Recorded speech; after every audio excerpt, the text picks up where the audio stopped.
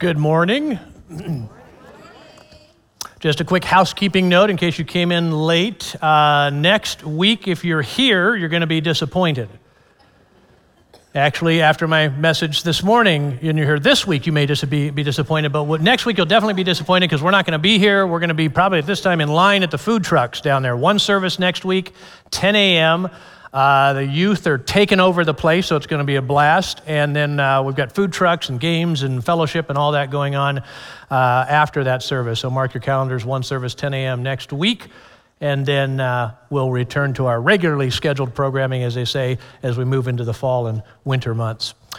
I'm Jack. Many of you know that I am the ministry leader for the Celebrate Recovery ministry here. And let me just take a second or two to talk about Celebrate Recovery. I think that word recovery can be a barrier for some of you in maybe checking us out. And I want to maybe give you a little bit of a different look at CR.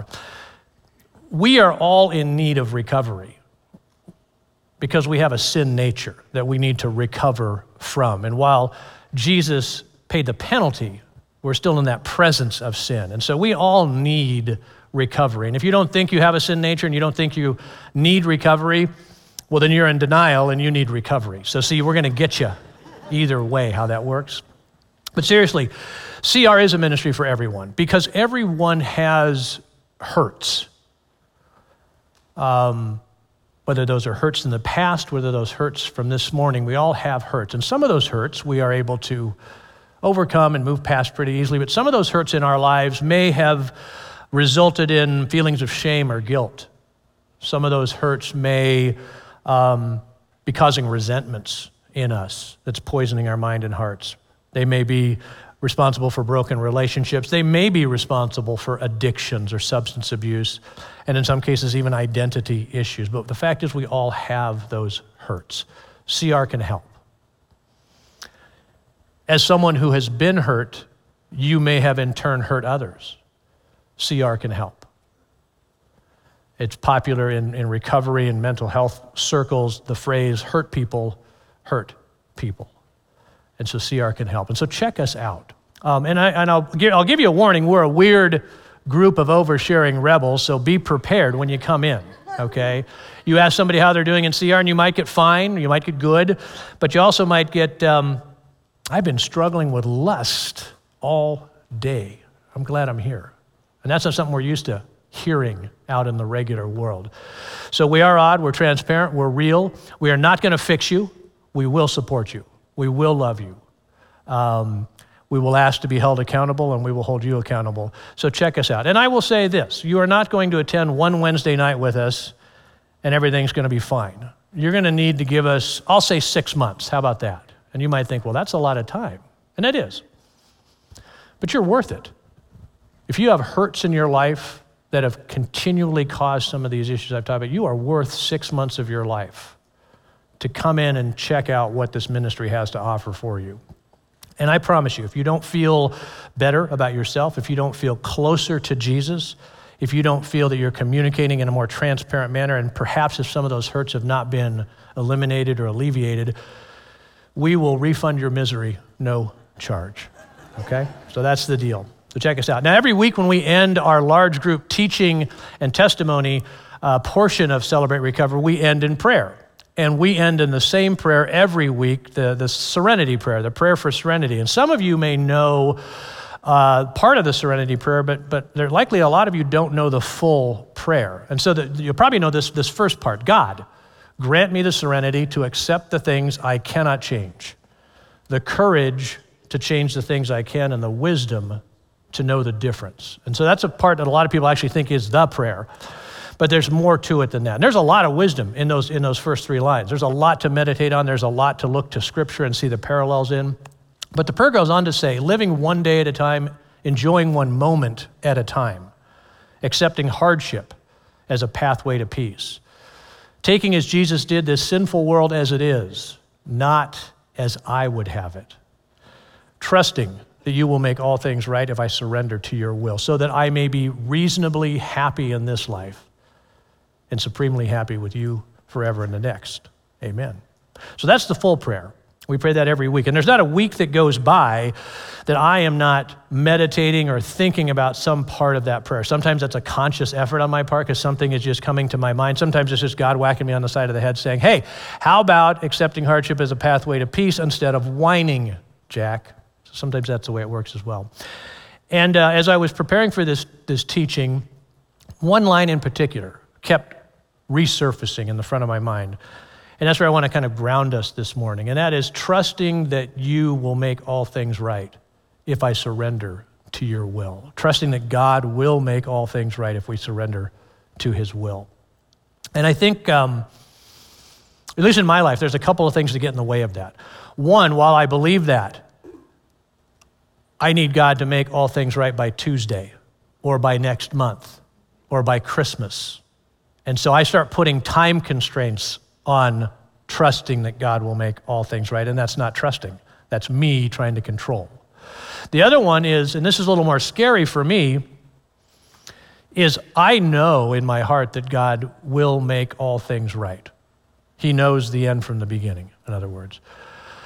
I have this sneaking suspicion, though, that God making all things right and what Jack thinks all things right looks like are two very different things.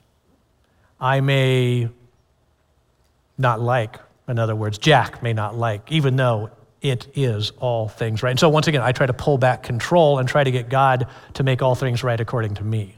So maybe you struggle with some of those things as well. And we're going to see that as we look at our chapters this morning. We'll be in Genesis 33 and 34, that Jacob, on the one hand, is trusting, showing that he's trusting that God will make all things right by surrendering, and yet we also take a look at kind of the tragic consequences when he decides that maybe he needs to pull back that trust from God. And so that's kind of where we're going. So if you want to turn in your Bibles to Genesis chapter 33, let me just kind of give a brief catch up here. Some chapters ago, as if you've been with us on this Genesis journey, we know that Jacob tricked his father, Isaac, into giving him, Esau, his brother's blessing. And this did not make Esau happy. In fact, Esau wants to kill Jacob. And so Jacob decides to flee, probably a good idea, and he leaves, heads out to his uncle's place. And he started his own family. He's worked for his uncle. He's been away for 20 years. God comes to him in a dream and says, you need to go back to the land of your fathers, Jacob. And oddly enough, Jacob actually obeys. Trust God. Okay, so he's starting that journey back home. And he knows that Esau is there. And so he also knows the last time he saw his brother wanted to kill him. So that's causing him, as I say, that the clinical term, Jacob is freaking out, okay, at this point. He sends off some emissaries ahead to kind of take a look-see, and they report back, yeah, Esau's coming, and he's got 400 men with him. Once again, the stress level rises. Jacob starts sending gifts ahead of him to kind of soften up Esau. He divides up his family and servants and all that, hoping that if one gets attacked, the other will get away. Finally, he just gets to the end of his rope, and he has an encounter with God. As I call it, Jesus actually has a come to Jacob moment. Bill talked about that last week, the Christophany of this man wrestling with God, Jesus showing up in the Old Testament. And he gets a very clear picture, Jacob does, of God, his power, and where Jacob fits on the food chain. And he submits. I'm all in. I get it. And so that's where we pick up the action in 33. Verse 1, and Jacob lifted up his eyes and looked, and behold, Esau was coming, and 400 men with him. So he divided the children among Leah and Rachel and the two female servants, and he put the servants and their children in front. Then Leah with her children, and Rachel and Joseph last of all. He himself went on before them, bowing himself to the ground 7 times until he came near to his brother. And so while he is probably convinced that this is maybe his last moments on earth, and you might give Jacob a hard time about kind of this prioritization of family that he does. But if you put yourself in his shoes, what would you do? Maybe he's thinking, Jacob's wrath will mostly be on him. He's gone. Maybe some of the family, but perhaps somebody will survive. He knows that the hope of the world is coming through his line somehow, and he's going to trust God in that. And so he sets up this arrangement. Verse 4, but Esau ran to meet him and embraced him and fell on his neck and kissed him, and they wept. And when Esau lifted up his eyes and saw the women and children, he said, "Who are these with you?" Remember, they haven't seen each other in 20 years. Jacob said, "The children whom God has graciously given your servant." Then the servants drew near, they and their children, and bowed down. Leah likewise and her children drew near and bowed down. And last, Joseph and Rachel drew near, and they bowed down. And so we have a reunion. We have restoration. We have Jacob leading, okay? Once again, say what you will about how he kind of stacks his family there, but he goes out in front. He's in front of everybody, and he bows down, and we see his family following him as leader of household, leader of household under a man who trusts that God will make all things right. Now, Esau wants this reunion to continue. And he says, hey, why don't we get all of our, peoples together here, and let's all head back home as a family. And at this point, for whatever reason, Jacob decides to kind of go his own way. Maybe it's just that relief he has after thinking he's this close to death, and then it doesn't happen. And I think in that sigh, or in that pause, or in that relief, we can sometimes allow the enemy to get a foothold into our lives. You may have had this experience. Let me liken it to, let's say you've got a potential serious medical diagnosis, and the tests are out right now. They're running the tests, and you are waiting for the results of those tests. And you're with God a lot in that time. You're talking to him, you're finding comfort in him, you know that he will make all things right. And that may not mean that you're let's say cancer-free or whatever it is, but you trust that he will make all things right. And then the tests come back, and you're a clean bill of health, and you sigh, you that relief. And that's when the enemy starts saying, well, of course they came back fine. You eat well, you exercise, you're a good person, and God drifts away. And so maybe that's what we're seeing here, but Jacob deceives his brother and says, you know what? We got a lot of kids. They're running around all over the place, hard to control them. We got a lot of livestock that's young. If we drive them too hard, they're going to die. So you go on ahead, we'll follow you. And he says, okay, you're sure? Well, I can leave some people with you if you want. He says, no, you go, we'll follow. And we know that's a lie because if we look at verse 18, it says, and Jacob came safely to the city of Shechem, which is in the land of Canaan, on his way from Padan Aram. And he camped before the city, and from the sons of Hamor, Shechem's father, so Shechem is a prince, which we'll talk about in the next chapter. Shechem is also the name of the town. And from the sons of Hamor, Shechem's father, he bought for 100 pieces of money the piece of land on which he had pitched his tent. There he erected an altar and called it El Elohe Israel. That means God, the God of Israel. Because remember, he was also renamed Israel back after that wrestling match. Once again, why Jacob makes this call, we don't know. It's likely because the enemy has said, you don't think Jacob really is looking to restore this relationship, do you? He's going to get you around the next bend, and that's when the massacre is going to occur. Could be something, just like that. And so part of trusting that God will make all things right is that we trust, or requires us to trust that he can restore any relationship. Okay?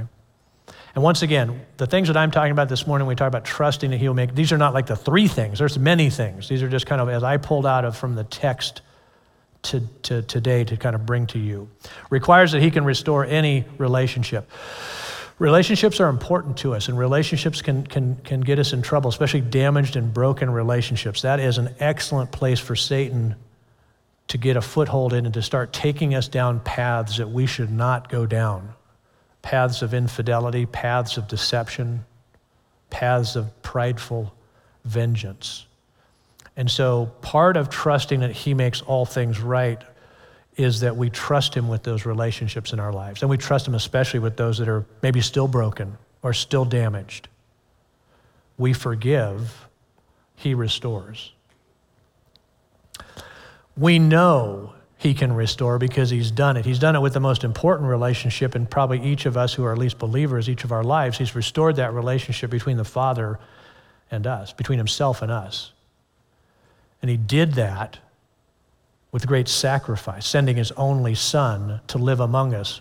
It's 100% man, 100% God. Living the perfect life to be the perfect sacrifice because we had walked away from God, we as humanity.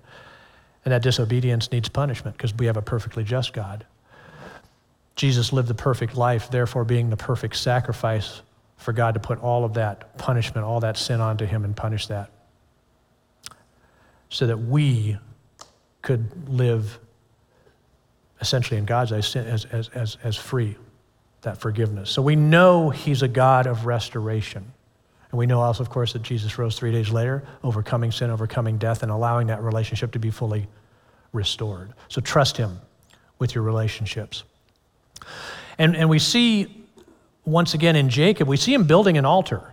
That's a good thing. And yet, it seems like he's building the altar so he's got one foot on the path of righteousness, all in for God, but the other foot's over here deceiving his brother and actually not following God's instruction. Remember, God is saying you need to go back home. Shechem is about 30 miles maybe north of where he's supposed to be, so he's so close, but he's not there.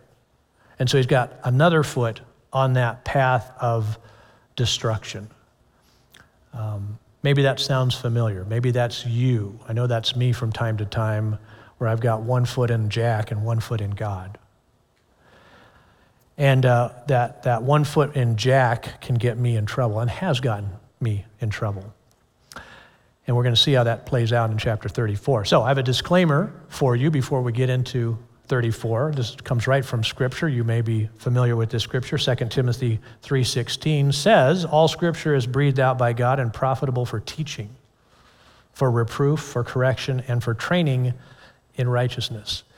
So as we get into chapter 34, remember that disclaimer. So here we go. It's a doozy.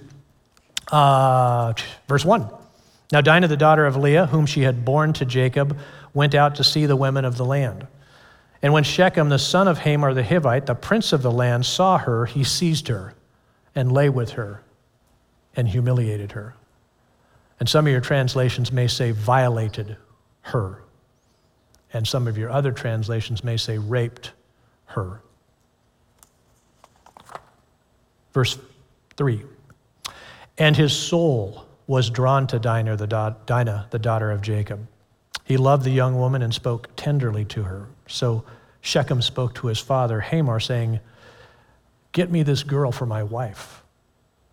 Now Jacob heard that he, Shechem, had defiled his daughter Dinah, but his sons were with his livestock in the field, so Jacob held his peace until they came. Well, that was disturbing. There is so much wrong in those 5 verses, it's kind of hard to know where to begin. And there's lots of questions as well. And I'll boil it down to just one. As a dad with daughters, why doesn't Jacob just go ballistic here? He does nothing. He does not lead. He's completely void of any sort of leadership, the leadership that we just saw as he encounters his brother Esau, certain that he's probably going to die. He doesn't lead as the head of the household. He doesn't lead emotionally by being a comfort to anybody, Dinah, Leah, anybody. He does not lead with action. He does not lead spiritually either. Prayer, doesn't talk to God, doesn't get mad at God. And as I mentioned, I'm a dad with daughters. I will not sit up here and tell you that I know exactly what I would do if that were my situation. I don't know. I would hope that it would be a godly response, but I've got a pretty short fuse sometimes, especially on emotional things like this. But I would not do nothing. And so we'll come back to that as we move on in the teaching today. In fact, it's actually Hamor, the rapist's father, who makes the first move here. Hamor and Shechem come to Jacob, and now his sons are in from the field, and they say, Shechem would like to marry your daughter. And Shechem says, name your price. I will pay anything to make this happen. And since Jacob has apparently abdicated any leadership position here. Instead of he answering, it's actually his sons. And we see that in verse 13. The sons of Jacob answered Shechem and his father Hamor deceitfully because he had defiled their sister Dinah. They said to them, we cannot do this thing to give our sister to one who is uncircumcised, for that would be a disgrace to us.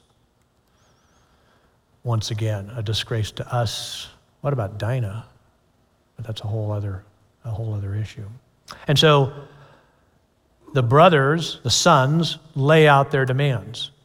Shechem, you need to be circumcised. Hamor, you need to be circumcised. And all of the men in the city need to be circumcised. Because part of the deal that Hamor and Shechem brought him as well was saying, hey, let's be one people. Let's get together. Let's, we'll make our daughters available for your sons to marry and vice versa, and we'll just be one big, happy, extremely dysfunctional family. And so every male needs to be circumcised. Well, Shechem goes all in. He gets circumcised right away, and Hamor and Shechem then bring all of the city men together, men of the city together at the city gate, and launch into, I guess, what would probably be the greatest sales pitch in all of human history. And they sell it basically by saying, this is going to be an economic boom for our city. We're going to be intermarried. They've got a lot of stuff. We've got a lot of stuff. This will be awesome. We just need you to do this one teeny tiny little thing. And all of the men go for it. So all of the men in Shechem are circumcised. Verse 25. On the third day when they were sore, two of the sons of Jacob, Simeon and Levi, Dinah's brothers, took their swords and came against the city while it felt secure and killed all the males. Just a side note here, city in the usage here, city would have been any kind of fortified encampment, let's say, okay? Don't think of New York or don't think of Tualatin when you think of city. Think of if you're watching an old Western and there's a fort, with the logs, with the pointy tops, kind of thing. Might be 100 people in this city. 25 or 30 might be men. So a couple of guys and their servants, especially when the rest of the men of the town are down and out, not inconceivable. So just as a kind of a note there. So they kill Shechem, they kill Hamor, they kill all the males. That would mean boys, I'm assuming. Then the sons of Hamor, so now the rest of the brothers come in and their servants, and they take their flocks and their herds, they take anything of value, they destroy the rest, and they take the women and the girls and put them in slavery. So you may be wondering, as I did, why is this chapter in the Bible? I'll refer you back to the disclaimer, see? But why? And there are any number of reasons why, if you look at commentaries and scholarship and everything on this. Let me put one forward to you. I think it is a warning about what can happen when broken people living in a broken world decide that they're going to make all things right instead of trusting that God will. And so trusting that God will make all things right requires that we trust in God's perfect justice, not our own flawed emotional reaction. Romans 12, 17 and 19. Repay no one evil for evil, but give thought to do what is honorable in the sight of all. Beloved, never avenge yourselves, but leave it to the wrath of God, for it is written, vengeance is mine. I will repay, says the Lord. And I get it. And this is not to say that we don't need justice, we don't need a criminal justice system, we don't need all those things. I'm just pointing out the fact that we went a little over the top in this story. And I get it. It's hard to do because those of us that are created in his image are also created with an inherent hardwired sense of justice that comes from our Heavenly Father. And that's whether you're a believer or not. That's everybody. And you can see this. You can show a non-believer and a believer video, let's say, of a young child being physically abused, and both will have the same reaction. Both will be disgusted. Both will be angry. Both will want the perpetrator of that violence to pay. The believer knows why they feel that way and who's responsible for it. So we're all hardwired with that. The enemy, though, like he does with many things, many of the gifts that God gives us, will take and rewire that or pervert that God-given sense of justice into revenge or rage or oppression or tyranny or any of those other things where we may go too far. And you might say, well, yeah, but doesn't it say an eye for an eye in the Bible? And yes, it does. It does say that. It says that in Exodus. It says it in Leviticus. It says it again in Deuteronomy in some form or another.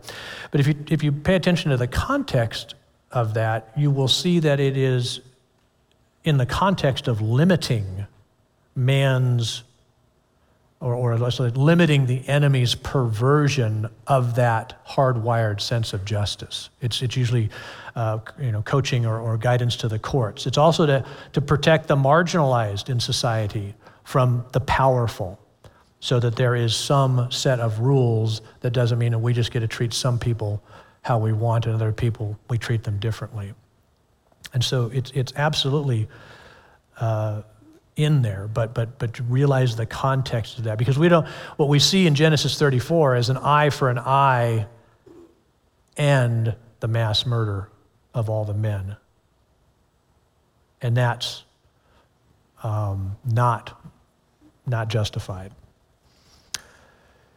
Bringing it down to our world, because the events in Genesis 34 are dramatic, are shocking.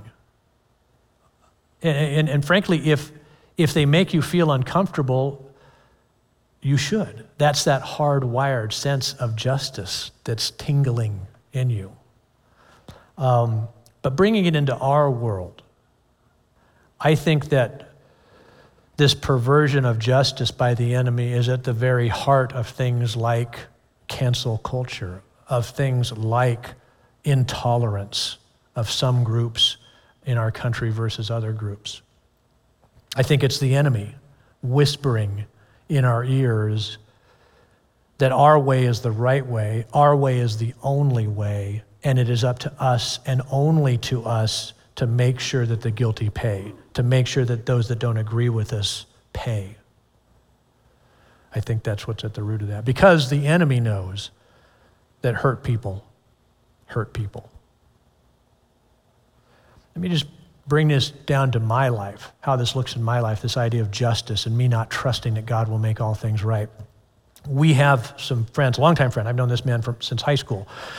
And we've known he and his wife since they were married 27 years ago or whatever it is. Love these people. They have a son, an adult son, who's transitioning now. He wants to be a woman. And this is, in my mind, I'm thinking, I've got to tell them all this justice.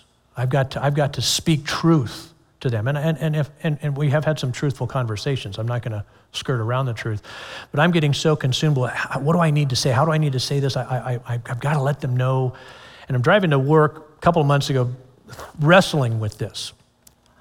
And I have this freeing thought, because I'm getting, this is stressing me. I'm having this freeing thought that says, if you just spent time loving these guys, loving their son, how freeing would that be? Instead of you figuring out what you need to say to make sure they don't think, fill in the blank.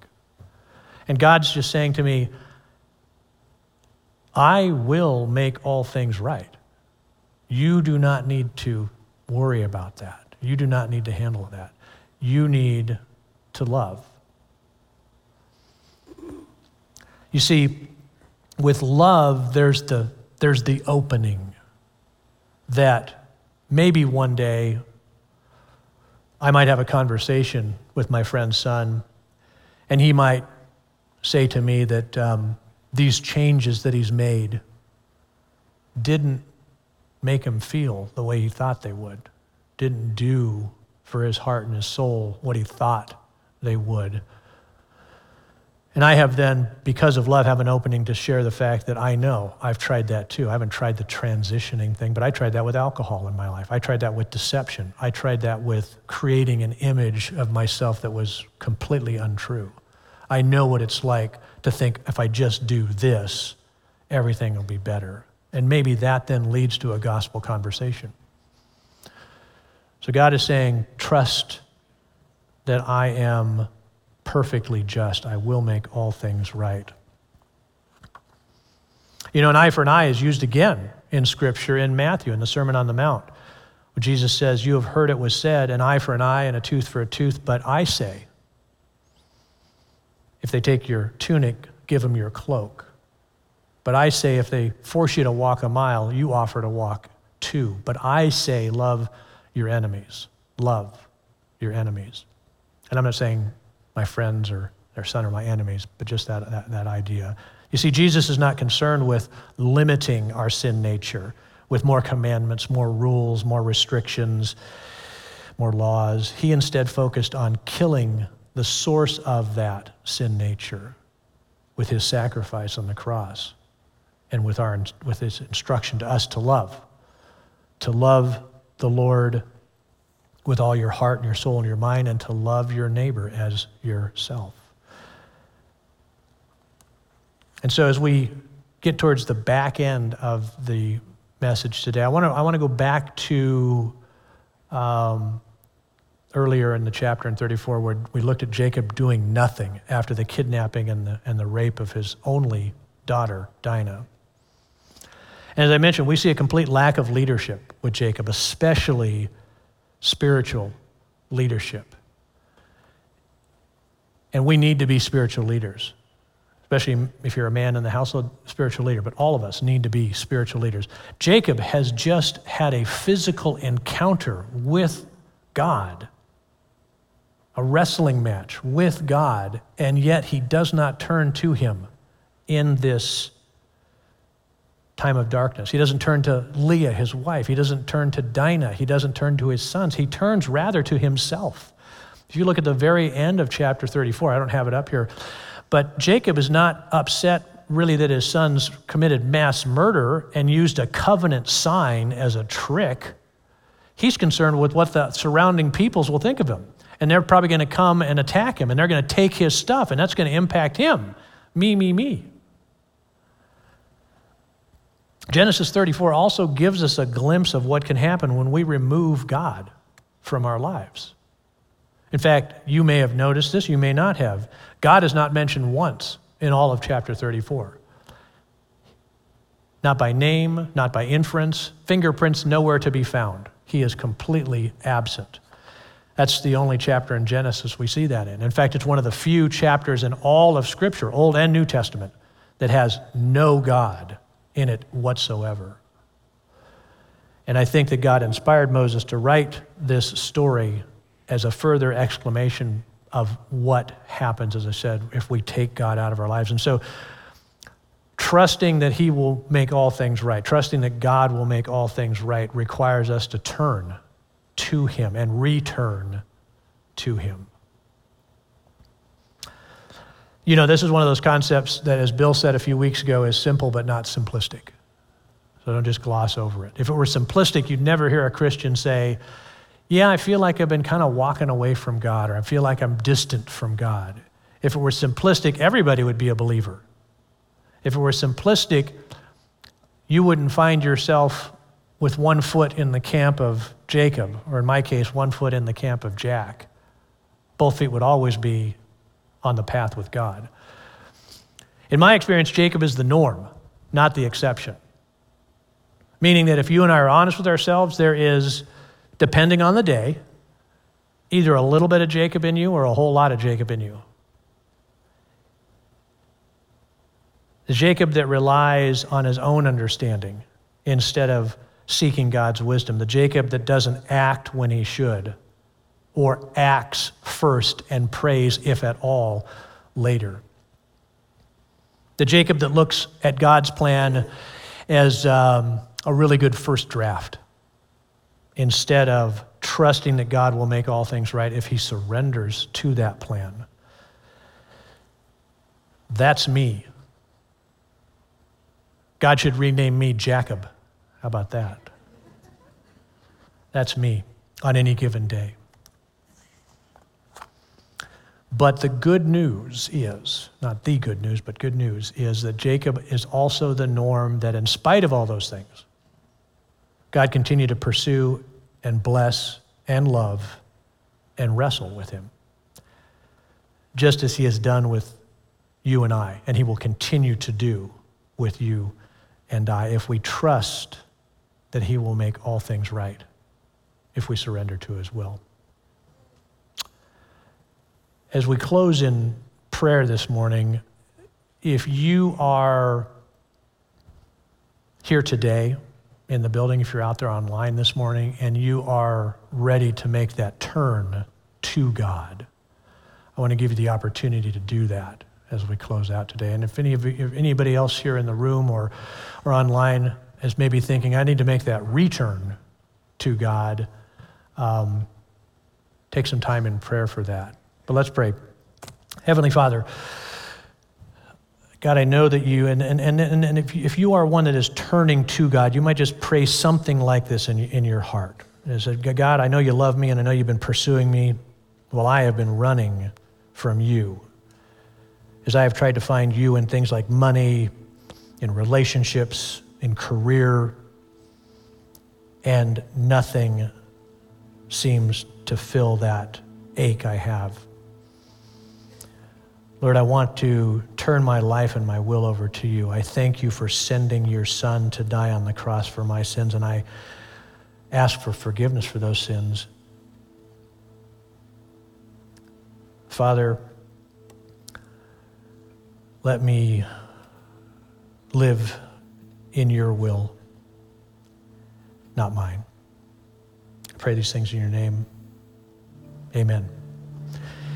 If you're in the room today and you prayed that prayer with me, I would encourage you as you head out this morning to stop by the center area in the atrium, the Next Steps counter. Some folks there that have some basic information for you. You made that choice, now what? What are the next steps? And there's just some resources that they have for you that can help you begin to build the relationship with God. It's not about knowing more about God, it's about knowing God. And so how do you develop that relationship? You spend time with him. So I'll give you some resources on how to do that. If you're returning to God, welcome back. And if you're online with us this morning and you've made that decision to turn your life over to God, you can go to rollinghills.org/nextsteps, and we can get you, if you give us some basic information, that same list of resources so that you can, once again, begin your relationship with God. God bless you this morning. We will continue on in our worship.